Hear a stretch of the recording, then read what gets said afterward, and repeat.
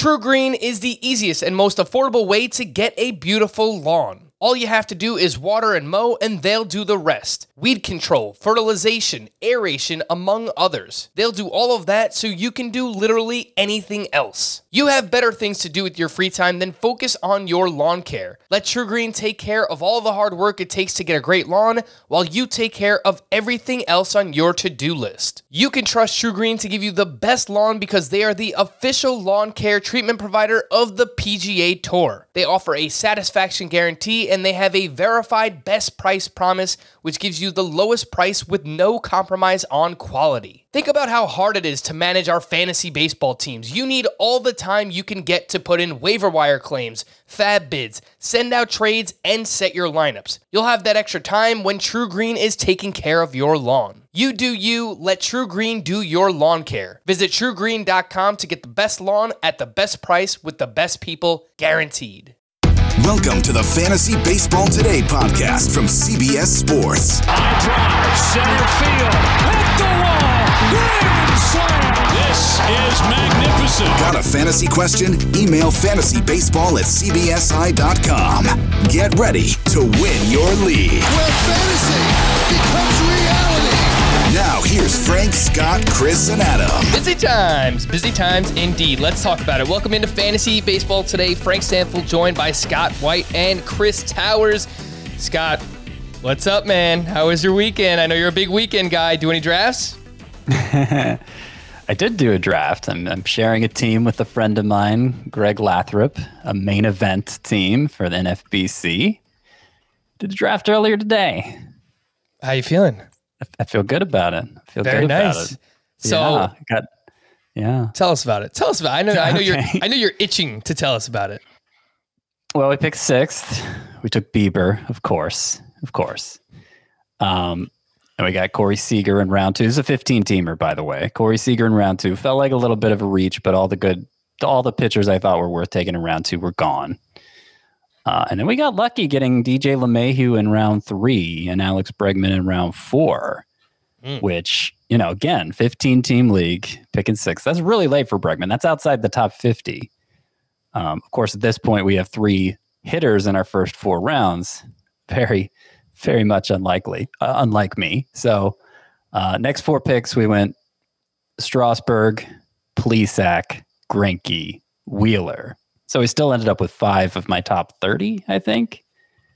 That's pretty good for a 15-team league. Yeah, feeling strong in the pitching categories. We're a little light at saves. We might be a little light in home runs. I don't know. It depends how big Seager is this year and how big Will Myers is. Will Myers ended up being our fourth hitter we took. But a lot of upside on this team. We got four of the biggest rookies in Andrew Vaughn, Jared Kelenic, Alex Kirilloff, and Wander Franco. So we got those stats. I mean, Vaughn's probably going to make the club, I think, at the start of the year, probably. But there's a good chance they're all up before the end of April, and that could be windfall for us. I don't know. I like this team. I like it a lot. Very nice. That's a great dynasty team you got there, Scott. So hopefully it works out well for you. I also participated in the main event this weekend over at the NFBC. And I too did not have my second starting pitcher until round 6. I think it turned out all right. I actually got Zach Plesac in round 8. So you took him in the 6th in your draft. I got him in the 8th in mine. That's the furthest I've seen him fall. I think it was pick 107. So we'll see. Good luck to you, and we'll see what happens, man. I am pretty excited about it. Chris is here as well, and Chris, I will give you the opportunity to berate me to start the podcast because I am a fraud. I am a big phony. That's all I am. Yep. Nothing more, nothing less. Because that's true. I purchased Max Scherzer in the 12-team Tout Wars head-to-head points salary cap draft for $31, and I have no idea why. I'll say this. Say what you want about me. I have many flaws as a person. But when I have a take, I stand by that take no matter how stupid it is. So you're all like, oh, Max Scherzer's terrible. Nobody should draft him. And then you go draft him. Spend $31 on a pitcher who you think is terrible. Unbelievable. Now, where are your convictions? Now, wait, Frank. Wait, okay. Frank. Isn't this this is a head-to-head points league, right? It is a head-to-head points league, correct. Is the scoring like way different from CBS? Is it pitchers deflated or something? It is the CBS scoring system. Well, dude, you got Scherzer for only 31. You weren't a part of the head-to-head points salary capped draft we did. Scherzer might have gone for more than 50. Yeah, I think so. 31 for a second round caliber pitcher. I know he didn't go for less than 40. I'm obviously being facetious. That's a very good pickup. You got the fourth best starting pitcher in fantasy baseball. He could be for $31. And I have acknowledged that all along. It could blow up in my face. I really do feel terrible about it because I hate, saying one thing all draft season, but the price, there's a price for every player. There is no player in fantasy baseball who you should. This is something I was talking about Robbie Ray the other day on Twitter and how he's throwing like 3 miles per hour harder this spring. And everyone's like, I'll never draft Robbie Ray. And like, okay, cool. I feel like everybody thinks Robbie Ray's been a lot worse than he actually has been in his career. I think last year was the first time in like 4 years where he's had an ERA above 4.5. But like, he's going outside of the top 250, top 300 right now. He's averaging 96 miles per hour with his fastball. Like, if there is no price you would be willing to pay to have Robbie Ray on your team, you're playing fantasy baseball wrong. Yep. And we will talk about Robbie Ray a little bit later on. So I'm happy you brought him up, but he has been very interesting so far in spring training. And yeah, look, the reason I wound up with Scherzer, I had a plan. I wanted either Lucas Giolito or Aaron Nola heading into this salary cap draft. And I was willing to spend right around 30, maybe, a little bit more, 30 to 35. Giolito goes for 36. Aaron Nola goes for 38. And I was in on the bidding on both of them, and I just didn't want to go that far. So Max Scherzer, if you told me I could get Max Scherzer for $7 less than Aaron Nola, okay, at that point, I'm willing to invest. So I wind up with him, not exactly happy about it, but I'm happy that you were able to call me out, Chris, because I do deserve it. Do they use head-to-head points lineups, just 9 hitters, or do they use roto lineups with 14 hitters? It's 14 hitters, and then it's 9 pitchers, but it's 7 starting pitchers and 2 relief pitchers. Yeah. Next, you should have done that head-to-head points salary cap draft with us, because I think you may regret not going heavier at starting pitcher in that format, especially. I mean, I wound up with pretty good depth. I will say that. Okay. I don't have another quote unquote ace, but I wound up with Max Fried. I got Chris Paddock. I got Charlie Morton. I got Aaron Savale. I got Marcus Stroman. So it's all right. It could have been better. We'll figure it out. Scott hates it. That's a Chris Towers lineup, pitching staff. Today on the show, outside of talking about my teams and Scott's teams and Chris making fun of me, we will do a quick recap of a head-to-head categories mock draft that you guys did late last week. Some people have been emailing in and saying, oh, well, you're doing a head-to-head points mock. You're doing this Roto's live salary cap draft. What about us head-to-head categories players? So I'm gonna look out for you. I'll help you out a little bit here. ADP differences from other sites. So we'll compare some ADP from ESPN and Yahoo to CBS as well. And some news and notes from the weekend, including 4 late-round starting pitchers that we need to talk about. Robbie Ray is one of those players. So let's start off with this head-to-head categories mock draft that you guys did. 12 teams. For hitters, it's 1 of each infield spot, 3 starting outfielders, 2 utility spots, and then for pitchers, I believe it is 2 starting pitchers, 2 relief pitchers, and just 4 pitcher spots, right? Yeah, that's right. So I thought this draft was pretty interesting because it felt like you guys both tried something new. And we'll start with your team, Chris. And you had the second pick, and it seems like you went with the Marmol strategy. So you started with Mookie Betts, Adalberto Mondesi, Manny Machado as your first 3 picks. And then you come back around Tim Anderson, and you already have Mondesi. So Tim Anderson goes into 1 util spot. You pick up Ketel Marte as your second baseman. Then Keston Hiura in the 6th.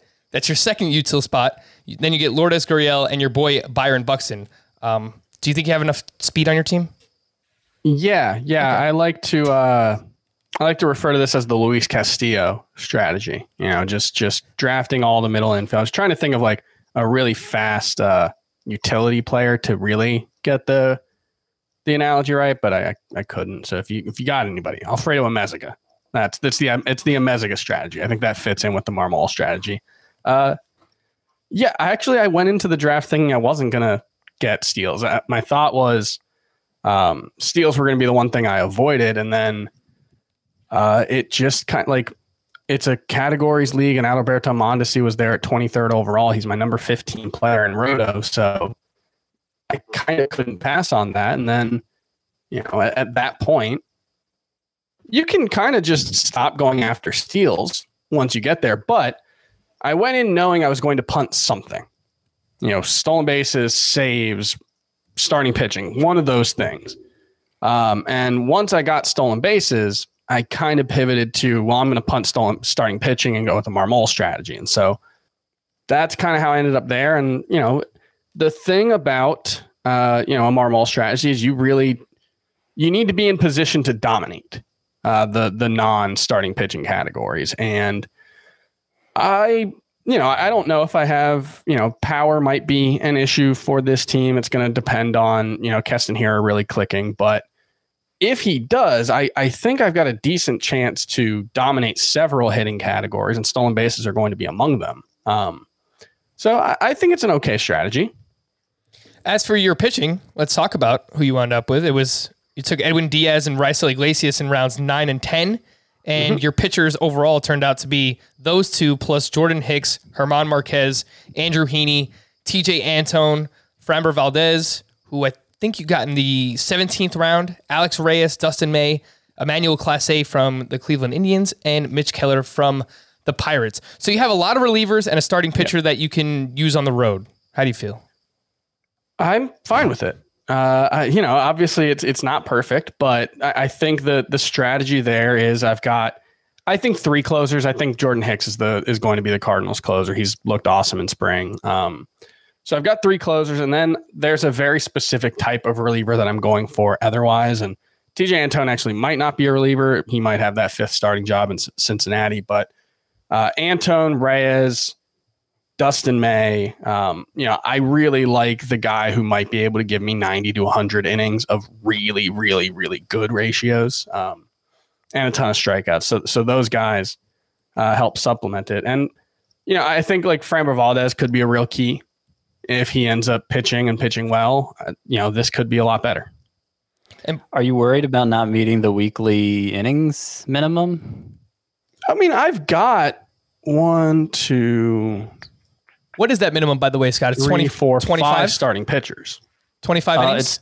It's 25. Okay. It's 25. I kind of feel like I want to feel safe that I'm not going to get...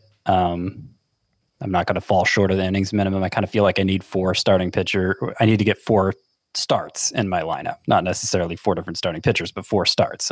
I've got 4 starts in my lineup coming out of the draft, plus at least one other guy who will be starting coming out. Because Framber Valdez, we don't know if he'll be available by week 1, but if he's not, I can throw Mitch Keller in there. Maybe Dustin May. We still don't know exactly what his role is going to be. So it would be Marquez, TJ Antone, Framber Valdez / Dustin May / Mitch Keller, and then Andrew Heaney. So I think innings I can get there. I think if I have, like you said, I think 4 starts, you should be able to get 20 innings out of those guys. And then you've got, 4 other pitchers who can get 5. Yep. And you mentioned that you have Jordan Hicks, who you think is going to be the closer, and you also got Alex Reyes. So between those two, I assume you locked up the closer role. Alex Reyes has looked really good in spring training as well, although they want to use him in a few different roles. So we'll see what happens with Alex Reyes. Scott, you would never use a strategy like this, right? On the pitching side, at least. I feel like you're very anti-Marmol. No, I wouldn't. I think Marmol's strategy made sense when there was more differentiation between hitters than there is today. I think it's hard to, especially when you're talking in week-long segments. I think it's really difficult to assure yourself that you're going to win those categories consistently enough to punt on wins and strikeouts. Basically, I mean, you might win strikeouts occasionally, but it's obviously not going to be a strength when you're going up with a team with a normal allotment of starting pitchers. So let's take a look at what you did instead. 2 very different strategies. Chris used that Marmol strategy. Scott had the 12th pick. And this isn't normal for you either, Scott, because usually you like to come away with at least 1 starting pitcher in the first 2 rounds, maybe even 2. And you started with Christian Yelich and Trevor Story. You still wound up with 3 starting pitchers and 3 hitters after your first 6 rounds. So Yelich and Story at the 1-2 turn. Then you grab Brandon Woodruff and Kenta Maeda at the 3-4. Luis Robert, which someone sent me this over the weekend. Now it's Robert again. So that's what we will go with. Luis Robert, the outfielder Wait, for... who is the someone? You're just trusting random someone? Yeah, it seemed like a reputable article snippet from somewhere. So we're going to go with Luis Robert for now. And I'll look that up after this podcast. But you got Robert, and then you got Zach Plesac at the 5-6 turn. So walk me through this first 6 picks. Do you feel all right about your starting pitching at that point? No, I mean, I wish it was stronger coming out of this draft, for sure. I'm not thrilled with it. I think, so my starting pitchers into, again, Maeda is my number 1 in round 3. That's, taking him that early. I don't love, but I kind of was forced to after missing out the first 2 rounds. Woodruff is my number 2. Zach Plesac as my number 3. And again, this is a 12-team league, not a 14-team league. Who's my number 4? Oh, Sandy Alcantara. Oh, I mean, I like him as a breakout, but I want him as my number 5 at most, not my number 4. So I think this format, for the same reason you could potentially try the Marmol strategy in head-to-head categories, I think you can. I think it makes a little more sense to go after high-end closers at this format. It's generally something I don't like to do, but this format would be the one I'm most likely to do it in, and kind of to make up for the shortcomings of not having a guy who's going to strike out 220 batters plus in all likelihood. I went with Karinchak in round 10 and Rosenthal in round 11, 2 potential 100-plus strikeout guys in relief. So that kind of makes up for the lack of not having as many high-end starting pitchers as I want. I'd still rather have the starting pitchers, but that's the best I could do given the circumstances. Yeah, I just wanted to try it. I mean, for a categories league, me picking 12th and Yelich and Story were both there. It's like I'm not used to seeing either of these guys at this point. And hey, what if I took them both? Let's see if I could make that work. And I don't hate it, but I'm a little uneasy about my pitching situation. And if I was doing it for real, I wouldn't have even tried it. I would have at least taken 1 pitcher there. I probably would have taken Yelich and Bauer as opposed to Yelich and Story. But, it was weird. Chris mentioned he was surprised Adalberto Mondesi made it to him at the end of round 2. I feel like everybody in this particular draft had punting steals in mind. It's something we've talked about on the podcast where we don't like doing it in a roto, but in this format, giving up that one category that's expensive and kind of creates shortcomings in other parts of your lineup. It might be worth doing in this format. And it seemed like everybody went in with that in mind because the steals guy were quite reasonable, beginning with Yelich and Story making it to the round 1-2 turn, and then Luis Robert. I don't know about that. Luis, the White Sox guy. End of round 5, last pick of round 5 in a categories league, a 5x5 league. That was shocking to me. So I love that. Yeah. I mean, I said the I might not punt steals in this format if they just fell in my lap, and I feel like that's exactly what happened in this draft between those 3 picks. Again, that is our head-to-head category draft, our most recent one. We did that last week, and you can find the results on the website, cbssports.com. I will put the draft results for that in the podcast description as well, so you can go back and follow along to see what we were talking about here. Let's quickly promote a few things. If you want your fill of sports content every single day for free, you should be watching CBS Sports HQ. CBSSports.com/live is the link to find that, or download it on your favorite devices. I've got an Xbox. I've got 2 different Xboxes, and I have CBS Sports on both of them. So you can watch HQ on any device where you are streaming. And reminder that drafts are here. And a lot of drafts just happened this past weekend. I'm sure a lot of people have them coming up this week, next weekend, even next week during the week leading up to the start of the season, which we are now inside 2 weeks of the season starting. That is just phenomenal. But don't go to your draft unprepared. Download our draft prep guide now. It's for free, and the link for that is cbssports.com/FBB draft kit. It includes all of our sleepers, breakouts, busts, rankings, analysis, and much more. So you go to that link, you just punch in your email address, and you'll get that sent over to you. and you can use it throughout your drafts. And some update on our listener leagues. Continue to send in your cropped Photoshops as submission for these listener leagues. Just email us. That's fantasybaseball@cbsi.com. And we've already got a ton. Continue to send them. They are great. If you don't have Photoshop skills, that's all right as well. You can email us in and let us know why you deserve to be in one of our listener leagues. But the deadline for those is actually, when you are hearing this, will be tomorrow, Tuesday, March 23rd is the deadline. So get those in, and I will reveal the winners on this Thursday's podcast. Reminder that we have 21 spots available between the two leagues. The dates for those drafts will be next Sunday, March 28th at 6 p.m. Eastern Time. That's for the head-to-head categories. For the People League, that is a 16-team league. And then the head-to-head points podcast league, that is a 12-team points league. That draft will be the very next night. That's on Monday, March 29th at 8 p.m. Eastern Time. Make sure that you can make either draft that you want to be part of before sending in your submission. That is obviously very key to what we are trying to accomplish. Some news and notes from the weekend. Dave Roberts said he projects catcher Will Smith to start, quote, somewhere around 90 games this season. He also had this to say, I think that Will, with Austin, Barnes that is, the combo, the sum, is very good, and I'll take that sum against any combo in all of baseball, production-wise, offensively, and defensively. So, Scott, I know when we first started doing this back in October or November, you were actually worried about this possibility with Will Smith. How far do we drop him in our catcher rankings? Well, I had him as my number 7 catcher, and so I'm just going to leave him as my number 7 catcher. Yeah, that's pretty much what I have to say about that. Yeah, no, they did this with Yasmani Grandal when he was there, and he was consistently one of the best catchers in baseball, and yet they'd start him less than any of us wanted them to. And he started 129 and 140, or he played 129 and 140 games. He got 482 plate appearances in 518.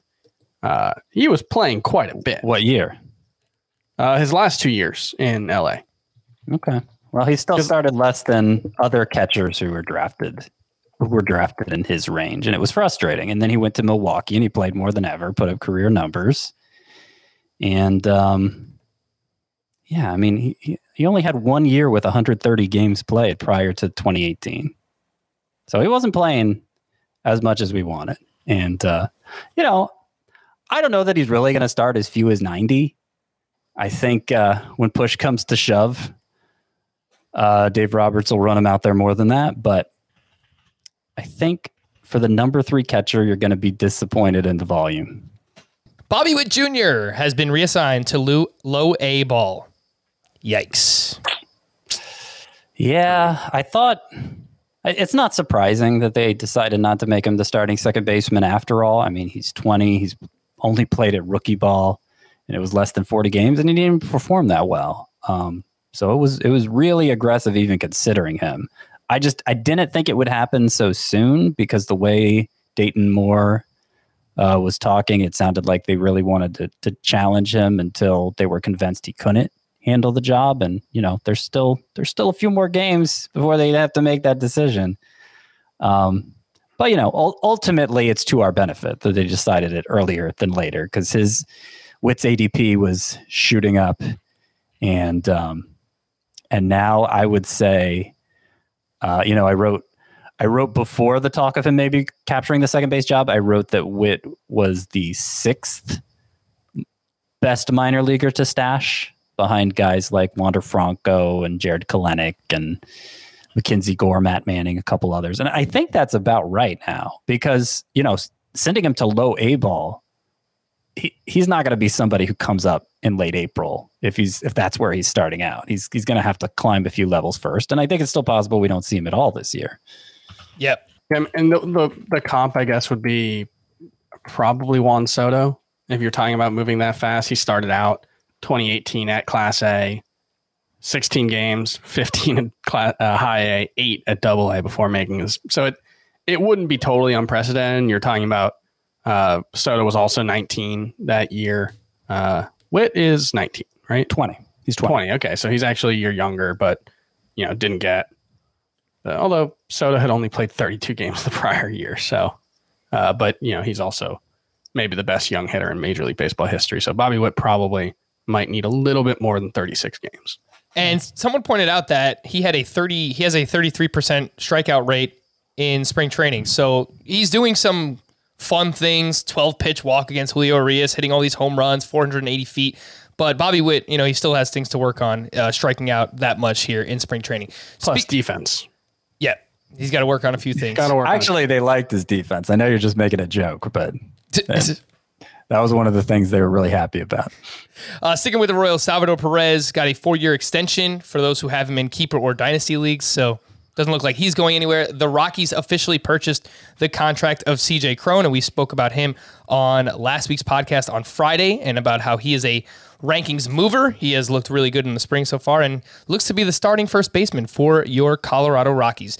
Steven Strasburg, who is dealing with a calf injury, threw 74 pitches over 5 innings in a simulated game on Friday. He was only scheduled to throw 60 pitches, so it was a welcoming sign that he was able to get through those 74, and apparently enough confidence for Scott to draft him in the 5th round of a 15-team league. So if you're trying to figure out where you should draft him, there you go. It's probably, if that's in a 12-team league, it's probably in the 6th. So you do the math, however many teams your league has. Drew Pomeranz has left forearm tightness of the San Diego Padres, and per Kevin Acee of the San Diego Union Tribune, Emilio Pagan has a good chance to close games for the Padres this season and has been the name most often mentioned by people within the organization as a potential closer. Scott, we spoke about every team's closer situation last week, and you still lean towards Mark Melancon. Even with this report, are you sticking with Melancon? No, I would lean toward Pagan, but that's not the most reliable criteria, I guess. It's in the absence of any other criteria, it works for me. And certainly he was basically the closer down the stretch for the Rays 2 years ago. So he has some experience in the role, but it's still a situation where if you're playing in like a 15 team or something that deep, probably all 3 Padres relievers are going to be drafted, but Pagan should be the first one. Yeah, Pagan had 2 saves last year as well for the Padres, and he had 20 saves back in 2019, as you mentioned, Scott, with the Tampa Bay Rays. AJ Cassavell of MLB.com writes that it is a, quote, near certainty Dinelson Lamet will not be on the Padres opening day roster. He is likely to start on the injured list, which, Scott, you have been talking about quite a bit before. I guess there's still a chance Mackenzie Gore can make the team, but as of now, it looks like Adrian Morejon is going to be in the rotation for the Padres. Chris, how far does Dinelson Lamet have to fall for you to draft him if you are drafting today? Well, I have him 119th at starting pitcher, and overall, you mean? Overall, not at starting pitcher. I have 119th overall. I think that's in like the 40 range at starting pitcher for me. So I do think I drafted him recently, within the last 2 weeks. But yeah, he has to fall outside of the first 10 rounds. And the main event draft that I did this weekend, a 15-team league, Dinelson Lamet went at pick 169. And in the salary cap draft, which was a 12-team league, head-to-head points, he went for $6 in that. So if you wanted some kind of indication of what his price tag is, again, that is Dinelson Lamet. The fluctuation is weird there. What do you think? What do you mean? We don't know that much more than we did when he was being drafted in like the 65 to 70 range, back like a month and a half ago. It's weird that he might be falling 100 picks now. And then if he was there at 140 or 150, I'd be very happy to take him. I think people presumed, opening day wasn't like either he'd be fine in spring training or he won it, but that opening day wasn't really. It wasn't a question of whether he'd be ready for the start of the year. So it's kind of catching people off guard that he isn't. But it's because he's behind in his progression and not because he suffered a setback or anything. So I'm actually getting to the point where I'm kind of okay with drafting Lamet. Yeah. I have him as my 35th starting pitcher now, but I have him ahead of Sonny Gray, who also may not be ready for the start of the season. Well, I just think you look at like that range and Lance McCullers doesn't exactly have a rock solid history of getting through 140 innings. Joe Musgrove doesn't have a rock solid history of April through August. Yeah, Sonny I think Gray's that's got a the right back range. injury. Patrick Corbin can't throw 9 miles an hour. Julio Urias has never thrown more than 120 innings. I moved Corbin way down. I got I've got Corbin Carrasco. I've got Corbin 39th. I probably will move him down, but like that like Dylan Bundy, Jose Urquidy, Kevin Gausman. We are not talking about guys in that range of the draft who you can look at and say, yes, steady, dependable, predictable performers. So, yeah, Lamet's got as much upside as any of them, and only slightly more risk. Brendan Rodgers is expected to miss a month with his hamstring injury. Reds pitcher Michael Lorenzen was diagnosed with a right shoulder strain after exiting Saturday's B game. That's now Sonny Gray, Michael Lorenzen, and TJ Antone, who are currently dealing with ailments for the Cincinnati Reds pitching staff. Chris, your boy, I'm sorry, man. Oscar Mercado was assigned to minor league camp on Sunday. I might as well not even play this season. All those picks, I had multiple people on Twitter throw that one at me. All those picks at 340 or later are really going to come back to haunt me. I am screwed. Were people really calling you out for that? I got like 3. That's hilarious. Yeah, it happens. Does this mean Ahmed Rosario is going to get the majority of the time out there? Because he had that 3-error game, and he's played, I think, a couple times since then, and it's been less headline worthy in a bad way. But yeah, that's surprising. Yeah, Bradley Zimmer is the other name that I saw mentioned playing center field. Remember that guy, Bradley Zimmer? Wow, Indians could use some outfield upgrades there. Good thing you traded away Francisco Lindor. I mean, it was true 5 months ago, and it's exactly as true as it was on the last day of last season that Cleveland could use some outfield upgrades. Yeah. Why didn't they ask for, not that Dom Smith is a good defender, but someone else from the Mets, Smith or Brandon Nimmo, or they're not going to afford it. You don't know that they didn't. Yeah, that's true. That's fair. Joey Votto has returned to the Reds camp after his bout with COVID. So looks like he's going to be ready to go for the start of the season. Former top prospect Brent Honeywell will start Monday for the Tampa Bay Rays. It is his first game action since September of 2017. So hopefully Brent Honeywell can make it through healthy. We're rooting for you, bud. Bryce Wilson. Who's this guy? Just kidding. Having a solid spring for the Atlanta Braves, a 1.98 ERA, a 1.39 whip, and some are saying that he may even make the rotation. Scott, what do you think about that? Your boy Bryce Wilson.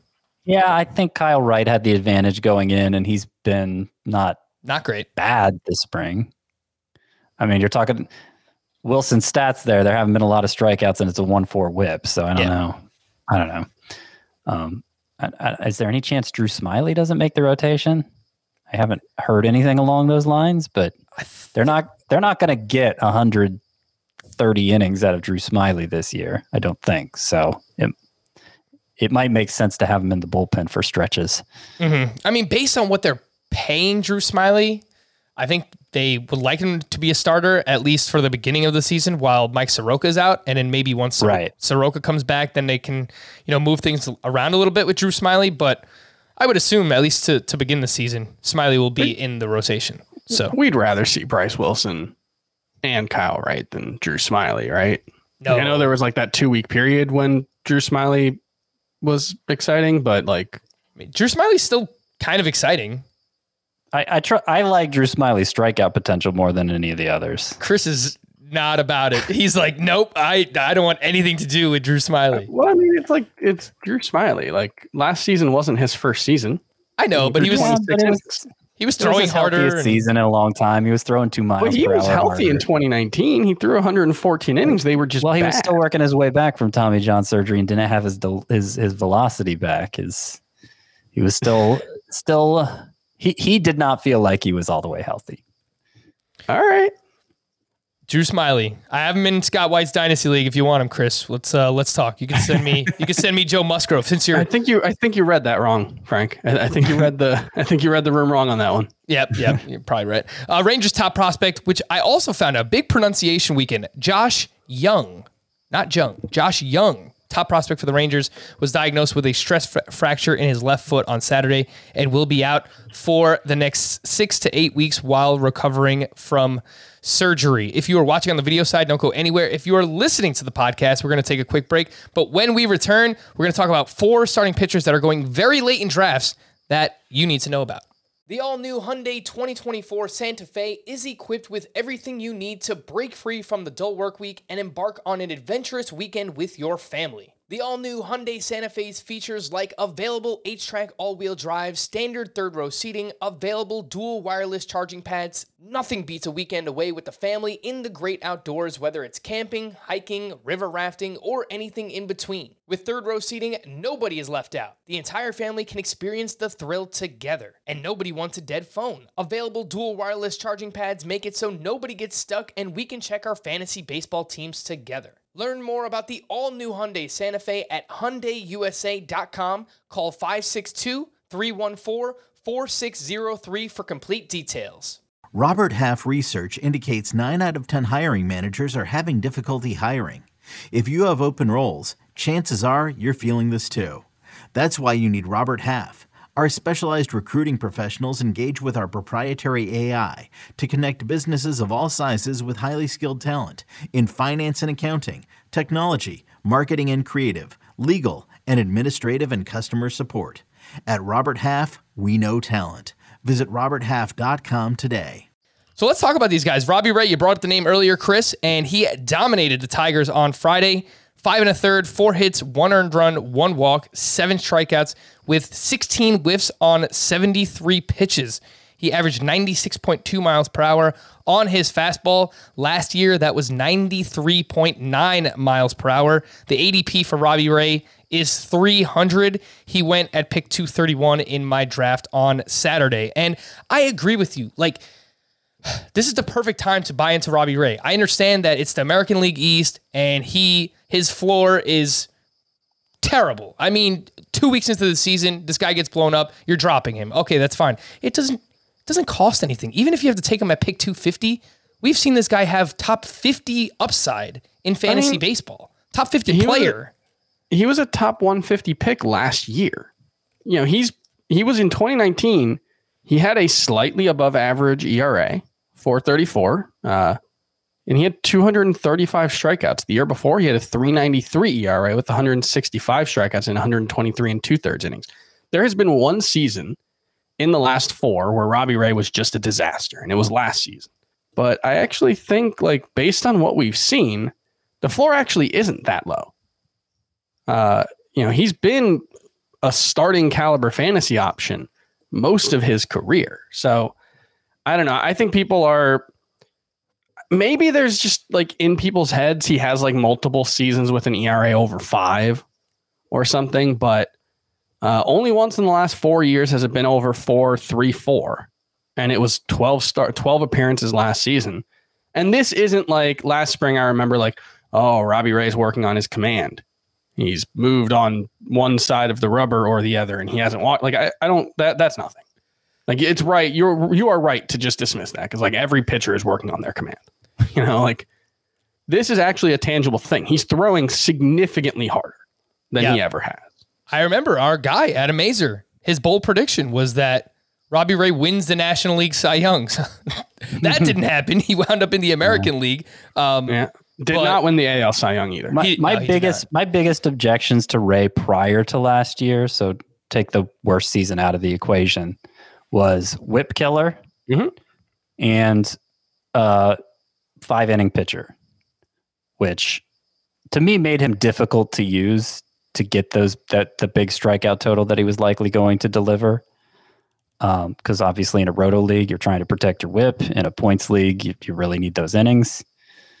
If we're saying his upside is 2019, 2018, obviously where he's going, there's not really any downside to taking that, but I want there to be more upside to that. And maybe because he's throwing harder, there is.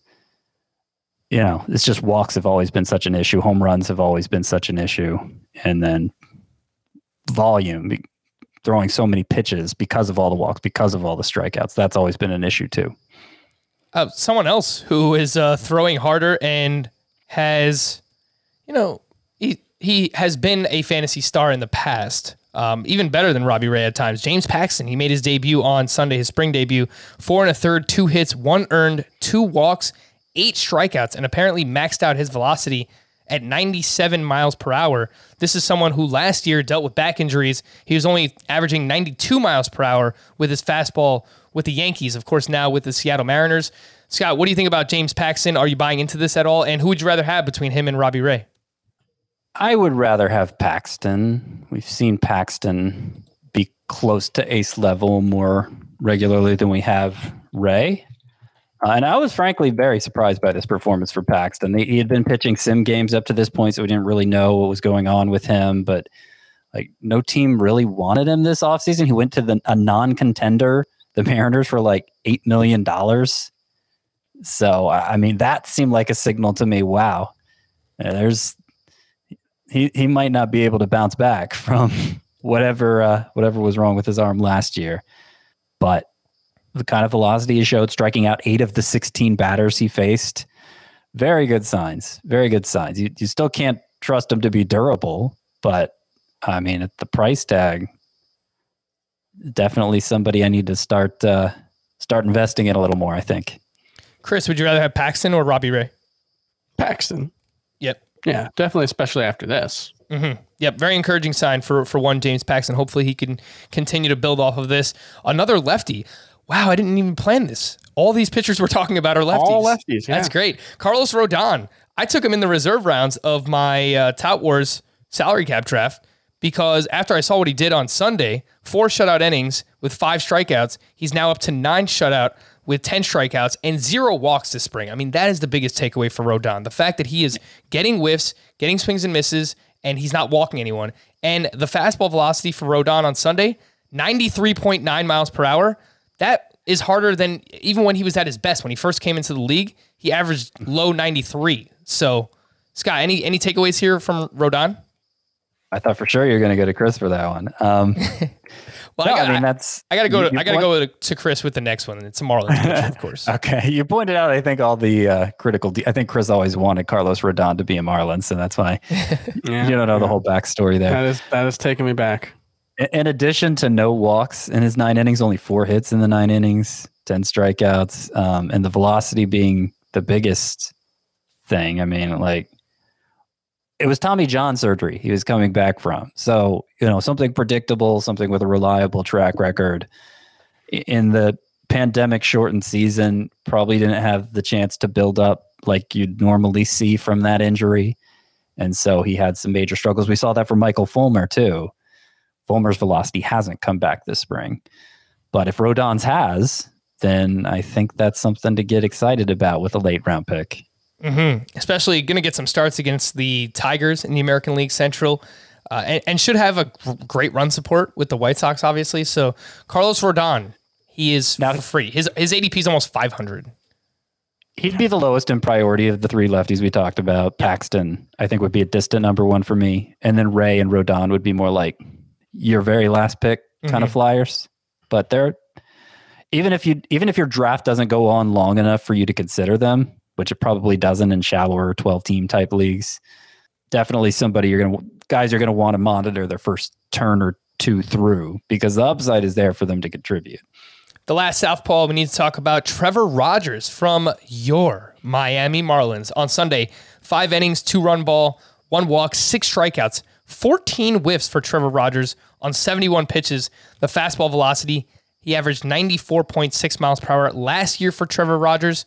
That was 93.6. Chris, give us a scouting report on your boy. Yeah, he was a first round pick, 13th overall in 2017, but he's never really had a ton of hype as a prospect. Last year he was not even ranked last year by Baseball America, coming off of a year where he had 2.90 ERA. He's always had a lot of strikeouts in the minors. He's a big, tall lefty who throws hard. And last season he had 39 strikeouts in 28 innings. The ERA was ugly, 6.11, but with the kind of stuff he has, I think it was Scott, was it Craig Mish we were talking about? Said he's the best left-handed pitching prospect the Marlins have developed since Dontrelle Willis. Yeah, that was the guy. Yeah, if you know anything about the Marlins, it's not a terribly inspiring list. Although they had Scott Olsen. They didn't draft Carlos Rodon after all. That's true. But they did have Scott Olsen back in like 2006. He was a name of some renown at the time. No, Trevor Rogers, I think is being probably undervalued. I think is a good talent, and the fact that he's throwing so hard this spring is a really good sign, especially when you consider Miami's very recent track record in getting the most out of their starting pitchers. You know, that last year their starting staff was actually quite good, and I think there's 3 consensus top 150 guys in ADP in there, and I think Trevor Rogers, I've got him 245. I think overall. So in the like 60-ish range, I want to say at starting pitcher. I just moved him above the likes of 80th actually at starting pitcher. So just above the likes of Trevor or Casey Mize and Tariq Skubal, who I think are more talented pitchers, but don't have a rotation spot to start the season. So yeah, I like him. The ADP for Trevor Rogers is 412.5. Chris, would you rather have Rogers or Rodon? I would rather have Rogers. What do you think, Scott? I think ranking the 4 again, I go Paxton, Ray. I know it's kind of hard on Ray, but I do think he'd be second here. Paxton, Ray, Rogers, and Rodon. I think that's the same order I have them in. But Rogers did have 3 pretty good swing and miss pitches last season too, and that was when he was throwing 94. So It's interesting. Interesting indeed. Some observations that I noticed from drafts this past weekend. Mentioned that I got Zach Plesac at 107. I think the spring has scared some people off. Scott, obviously not you, and you've talked about that before. And Zach Plesac did have another start recently which was much better. So I think, and with Ahmed Rosario in center field, yeah, and that guy ruined Bieber's start, but didn't ruin Plesac's. Yeah. He did. Better than Shane Bieber. You heard it here first. There you go. The next Shane Bieber, Zach Plesac. We're just kidding. Please don't believe that. Carlos Carrasco went at pick 289 in my main event. So that's way too late. That is, yeah. It's an overreaction. It did not go that late in ours. It never felt right for me throughout the draft. Like there was always something that I needed more. So I kept looking at him, but I couldn't pull the trigger.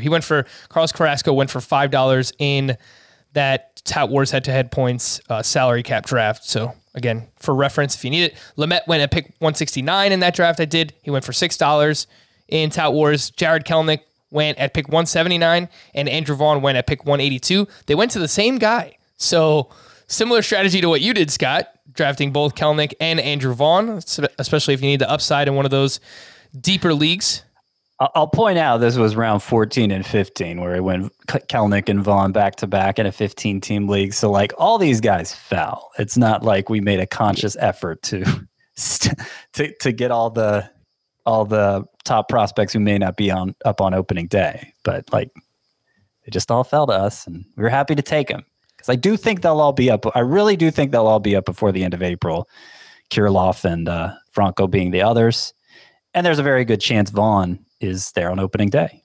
You said you took Shohei Ohtani in the 11th round, right? Of a 15-team league? I just checked. I got him in round 14. So nice. That's very. What's the usage rules for him in that format? Same as CBS, dual eligible, and you just pick at the start of the week. Yeah. And we're planning to use him mostly as a hitter. I don't know. We haven't gotten to this. I don't know if it was in your news and notes, Frank, but Ohtani played like he started. He was the starting pitcher and the leadoff hitter today for the Angels. He was on base 3 times. He struck out 5 in 4 innings. Joe Madden has been saying they're not going to follow the old rules for him, where they took him out of the lineup the day before he started, took him out of the lineup the day after. He's kind of leaving it up to Ohtani to tell him when he wants out. And like if he gets 500 plate appearances and 25 games started, like unfortunately in this format you're not going to be able to take advantage of both of those, but if he could actually do that for a full season, I mean, you're talking about he's going to break fantasy. Outrageously valuable player in especially a daily lineups league where you can start him in both. And if he's starting that consistently, like I could see him hitting like 280 with 25 homers, 20 steals, like really hard to take out of the hitter spot. As much as everybody needs more high-end starting pitchers, it's going to be really hard to justify in a roto league, especially for the steals need. I'm kind of to the point now with Ohtani where, like, we were there in round 11, and I just could not let him get by us. Maybe I could have held out a few more rounds like you did, Frank, but I did not want to chance it. He could be Austin Meadows as a hitter. Yeah, Chris, you said that like you started comparing everyone to Austin Meadows. Like, hey man, Austin Meadows is really good. Not everyone can be Austin Meadows. Shohei Ohtani's really good. He is. Once in a century player. Yeah, that's not an insult. He has the ability to break fantasy baseball this season. Shohei Ohtani. I feel I acknowledge that upside, and kind of the way that Lamar Jackson broke fantasy football. I mean, we could be talking about Ohtani halfway through the season in a similar way. Again, leading off, reaching base 3 times, and in the same game, 5 strikeouts against one of the best lineups in baseball. They didn't have everyone in there, but one of those 101. One of those strikeouts was against Fernando Tatis. Like, who does this? It's just absolutely crazy. The last name I wanted to bring up, Framber Valdez. He went at pick 218 in my draft this weekend, and in the reserve, I got him in the reserve rounds of the salary cap draft. So we went through, I don't know how many. I can't do the math off the top of my head, but 12 teams, 14 hitters, 9 pitcher spots, all those. We went through all those, and Framber Valdez did not get taken, and then I got him in the reserve rounds. So unlimited IL spots, sure, I'll take it. No issues there with Framber Valdez. Let's quickly wrap up with some ADP on other sites and just kind of compare and contrast. Some people have been asking us about, we use Fantasy Pros a lot, which is an aggregate of every site, but we don't specifically look at, okay, well, what's the ADP on ESPN versus Yahoo versus CBS? So let's just start off with ESPN, and I pointed out a few players here that caught my eye. Mookie Betts, they have as their number 1 player overall. Cody Bellinger, number 12. It's a little bit higher than ADP. Marcell Ozuna is at pick 30 in ADP in ESPN drafts, and that is 42.6 across all of the other formats. So Marcell Ozuna a little bit higher up there. Nolan Arenado, I mean, please do not draft him at pick 31 because that is his ADP on ESPN, and I think it's still too high on other. Yeah, I thought it was 30 over the weekend. Has it gotten moved down since then? For Nolan Arenado, it's 31 on ESPN. It's 33 on CBS. It's 26 on Yahoo. It's 33.4 overall. Still 42.7 at NFC, which is lower, a little more reasonable, but he went in the 5th higher round. than I have him. I added Arenado to my Bust 3.0, which came out Friday. Check it out on the site. He was one of the biggest additions. I probably wouldn't if his ADP was like 50. Kind of breaking my own rules for Bust now because I'm just trying to get more thoughts out there. That's I don't know. I feel like what's Arenado's best case scenario in St. Louis? I'm thinking like 280 average, 35 homers. I mean, the best case scenario is what Matt Holliday did, which was just basically stay the same hitter after leaving Coors Field. Him and Larry Walker are the two who stand out as the two guys who left Coors elite hitters and were still elite hitters after that. But they were elite, but Holliday was more like a second, third round type elite hitter versus a first round type, right? I mean, he didn't have another 36 homer season like he had in Colorado. He lost. Yeah, he wasn't quite as good. There were injuries as well, but yeah. Yeah, and he wasn't a 320 to 340 hitter. He was a 280 to 300 hitter. He lost some production. He was still elite. And I'm saying the same thing for Arenado, 280 with 35 homers. It's just, Ozuna is going later than that. I think he's very likely to do the same thing. Yeah. Eloy Jimenez is going later than that. I think he's very likely to do this. There's like a lot of hitters, and that's the best case scenario for Arenado. I keep thinking people aren't taking into account the shoulder injury he was dealing with last year, and he says he's feeling better, but it's not like there's a difference between comfort, I feel better, and I have all my strength back, which I'm not even sure he'd be able to tell.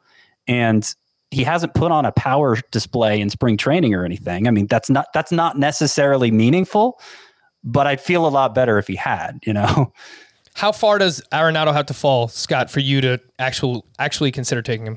Outside the top 50, he has to fall behind. So top 50, you've got like Tim Anderson there, Kenta Maeda, Pete Alonso's right there. Like, I think that's the range he'd have to. I'll just say outside the top 50, I'd consider Arenado. A few other names. Luis Castillo is at ADP 40 on ESPN, whereas it is 26 on CBS. That is, I mean, it might be all Scott there because, well, I like Castillo too, but we put points leagues in general too. Yeah, we do a lot of points leagues on CBS, and Castillo is 40th on Yahoo as well. So I do think if you can get him in the 4th round of a 12-team league, definitely undervalued on those websites. Vladimir Guerrero Jr. is at 42 on ESPN versus 50 on CBS, 46 on Yahoo. So he's 10 spots higher than the overall ADP for Vlad Jr. That ADP is 52.2, so he's a little bit higher on ESPN. Adalberto Mondesi is at pick 55 on ESPN. That is 31 on CBS, 28 on Yahoo. So I don't know if there are just a lot of points leagues going on ESPN, and maybe that's why Mondesi is this low. But, man, if you play in any type of categories league, whether it's head-to-head or roto, and Mondesi even slips to the 4th round in that type of format on ESPN, definitely should be looking in that direction. We have not talked about this recently. I think maybe you briefly mentioned it once, Chris, but about Zach Gallen. He is at ADP 56 on ESPN. That's 47 on CBS, and that's 51 on Yahoo. So he's the lowest of the big 3 sites on ESPN at 56. And they're talking about a potential innings limit for Gallen. So do you believe that? I mean, how many innings would you tentatively project for Zach Gallen this season? He's definitely, not in that group who I think can go 200. He did in 2019, he threw a bunch of innings between the majors and minors. It was 171. So I think he could get to that level again. But I think, that's probably closer to the ceiling than it is for some other pitchers being drafted in that range. So I've cooled off on him a little bit. They didn't get into specifics, I don't think, when they were talking about limiting his innings. They just, talked about how they need to be careful with the jump for him specifically. And it was enough for me to drop him behind Barrington Woodruff. I had him ahead of Woodruff before. I was already kind of teetering on that. Mm-hmm. So I dropped Gallen behind Woodruff. Yeah, I'm going to and the way Torey Lovolo talked about it was, quote, everybody needs to be mindful of the workload they had last year, and jumping from 60 to 70 innings to 200 is not necessarily going to be safe for everybody. He was asked if they would prioritize maybe skipping a turn, giving him an extra day early in the season, or pulling him from starts early. And he said, yeah, that's exactly right. You guys have been around us long enough. Every once in a while, we jump into a 6-man rotation to give guys an extra day, or we get creative with days off. There's a design in that. As far as the other piece of it, if we're winning a game 9-1 and he's through 5 clean, do I take him out of the game to preserve innings? I haven't thought about that part of the equation. So it doesn't sound like, at the very least, they're not willing to talk about a firm plan. And I would guess, as with most things, we want one number that we can say, okay, Zach Gallen's going to get to 180 innings and then stop pitching. That's not how it works.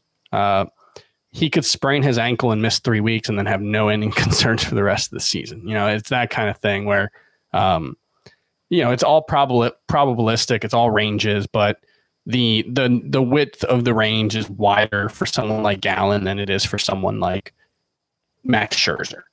Let's say, barring health, if they're both healthy, Max Scherzer's floor and ceiling are both a lot higher than Gallen's. Over on ESPN, Nick Castellanos has an ADP of 62.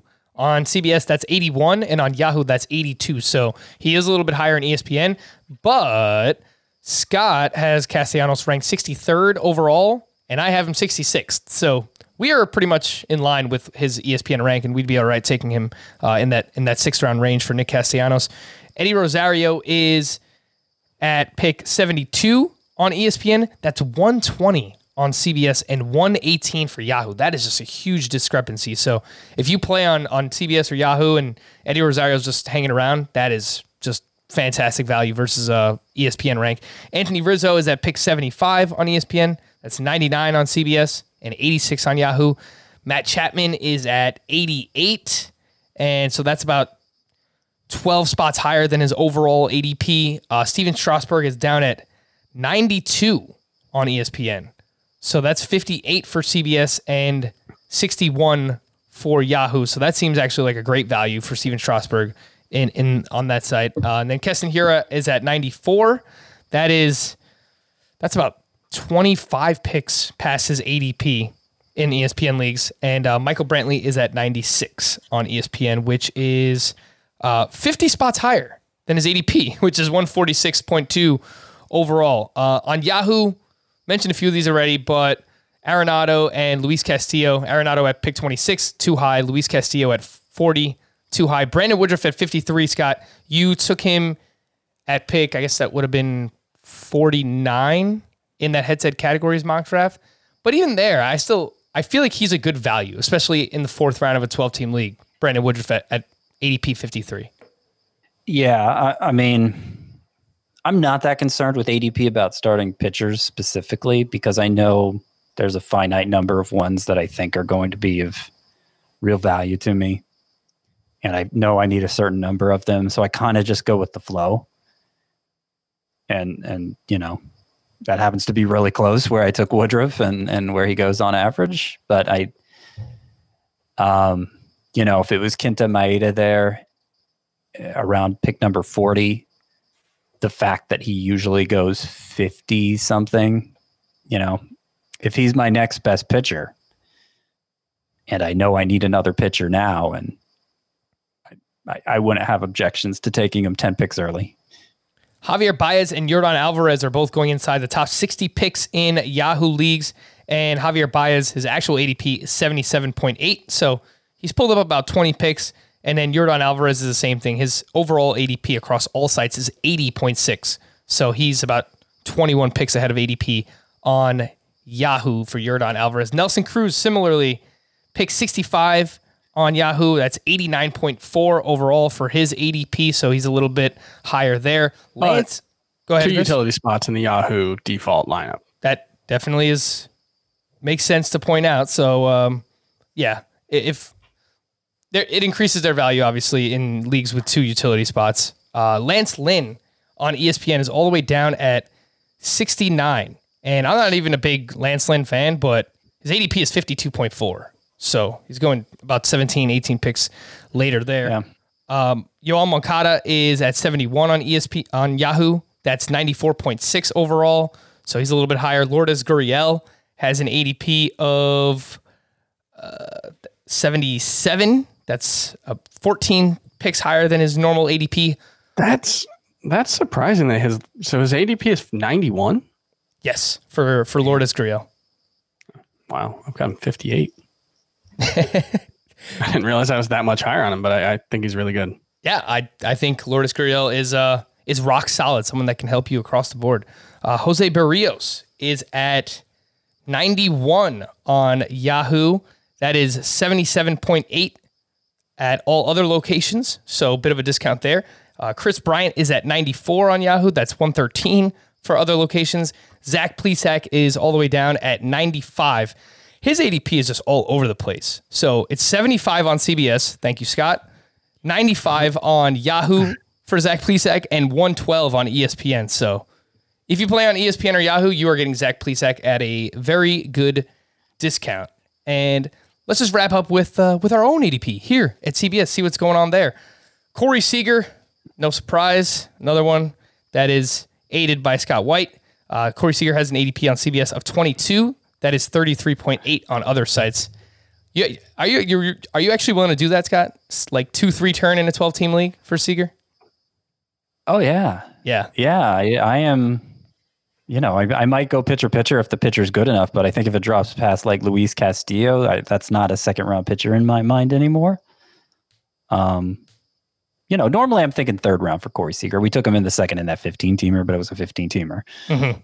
Luis Robert on CBS has an ADP of 48. There are a lot of points leagues that we do. So I got him a couple of weeks ago. We did a head-to-head points mock, I think in the 8th round. I think normally in a points league, you can start to look for him in the 7th, but in a roto league, Robert usually goes in like the 4th or 5th, the 4-5 turn. So a bit of a value there on CBS. Jose Altuve has an ADP on CBS of 57. No other site has him higher than 80. So that's what they say. I draft with people from these sites. They never let them fall to 80. Liars. I still think Jose Altuve is one of the one of the better values this season. Zach Greinke on CBS is at ADP 72, and on the other sites combined, 97.4. So he is going higher on our site, and again, lots of points leagues, and Greinke does excel in that format. Dinelson Lamet has an ADP on CBS of 87. Overall, that is 100. So he should probably fall a little bit further now that it looks like he's not going to be ready for the start of the season. Again, that's Dinelson Lamet.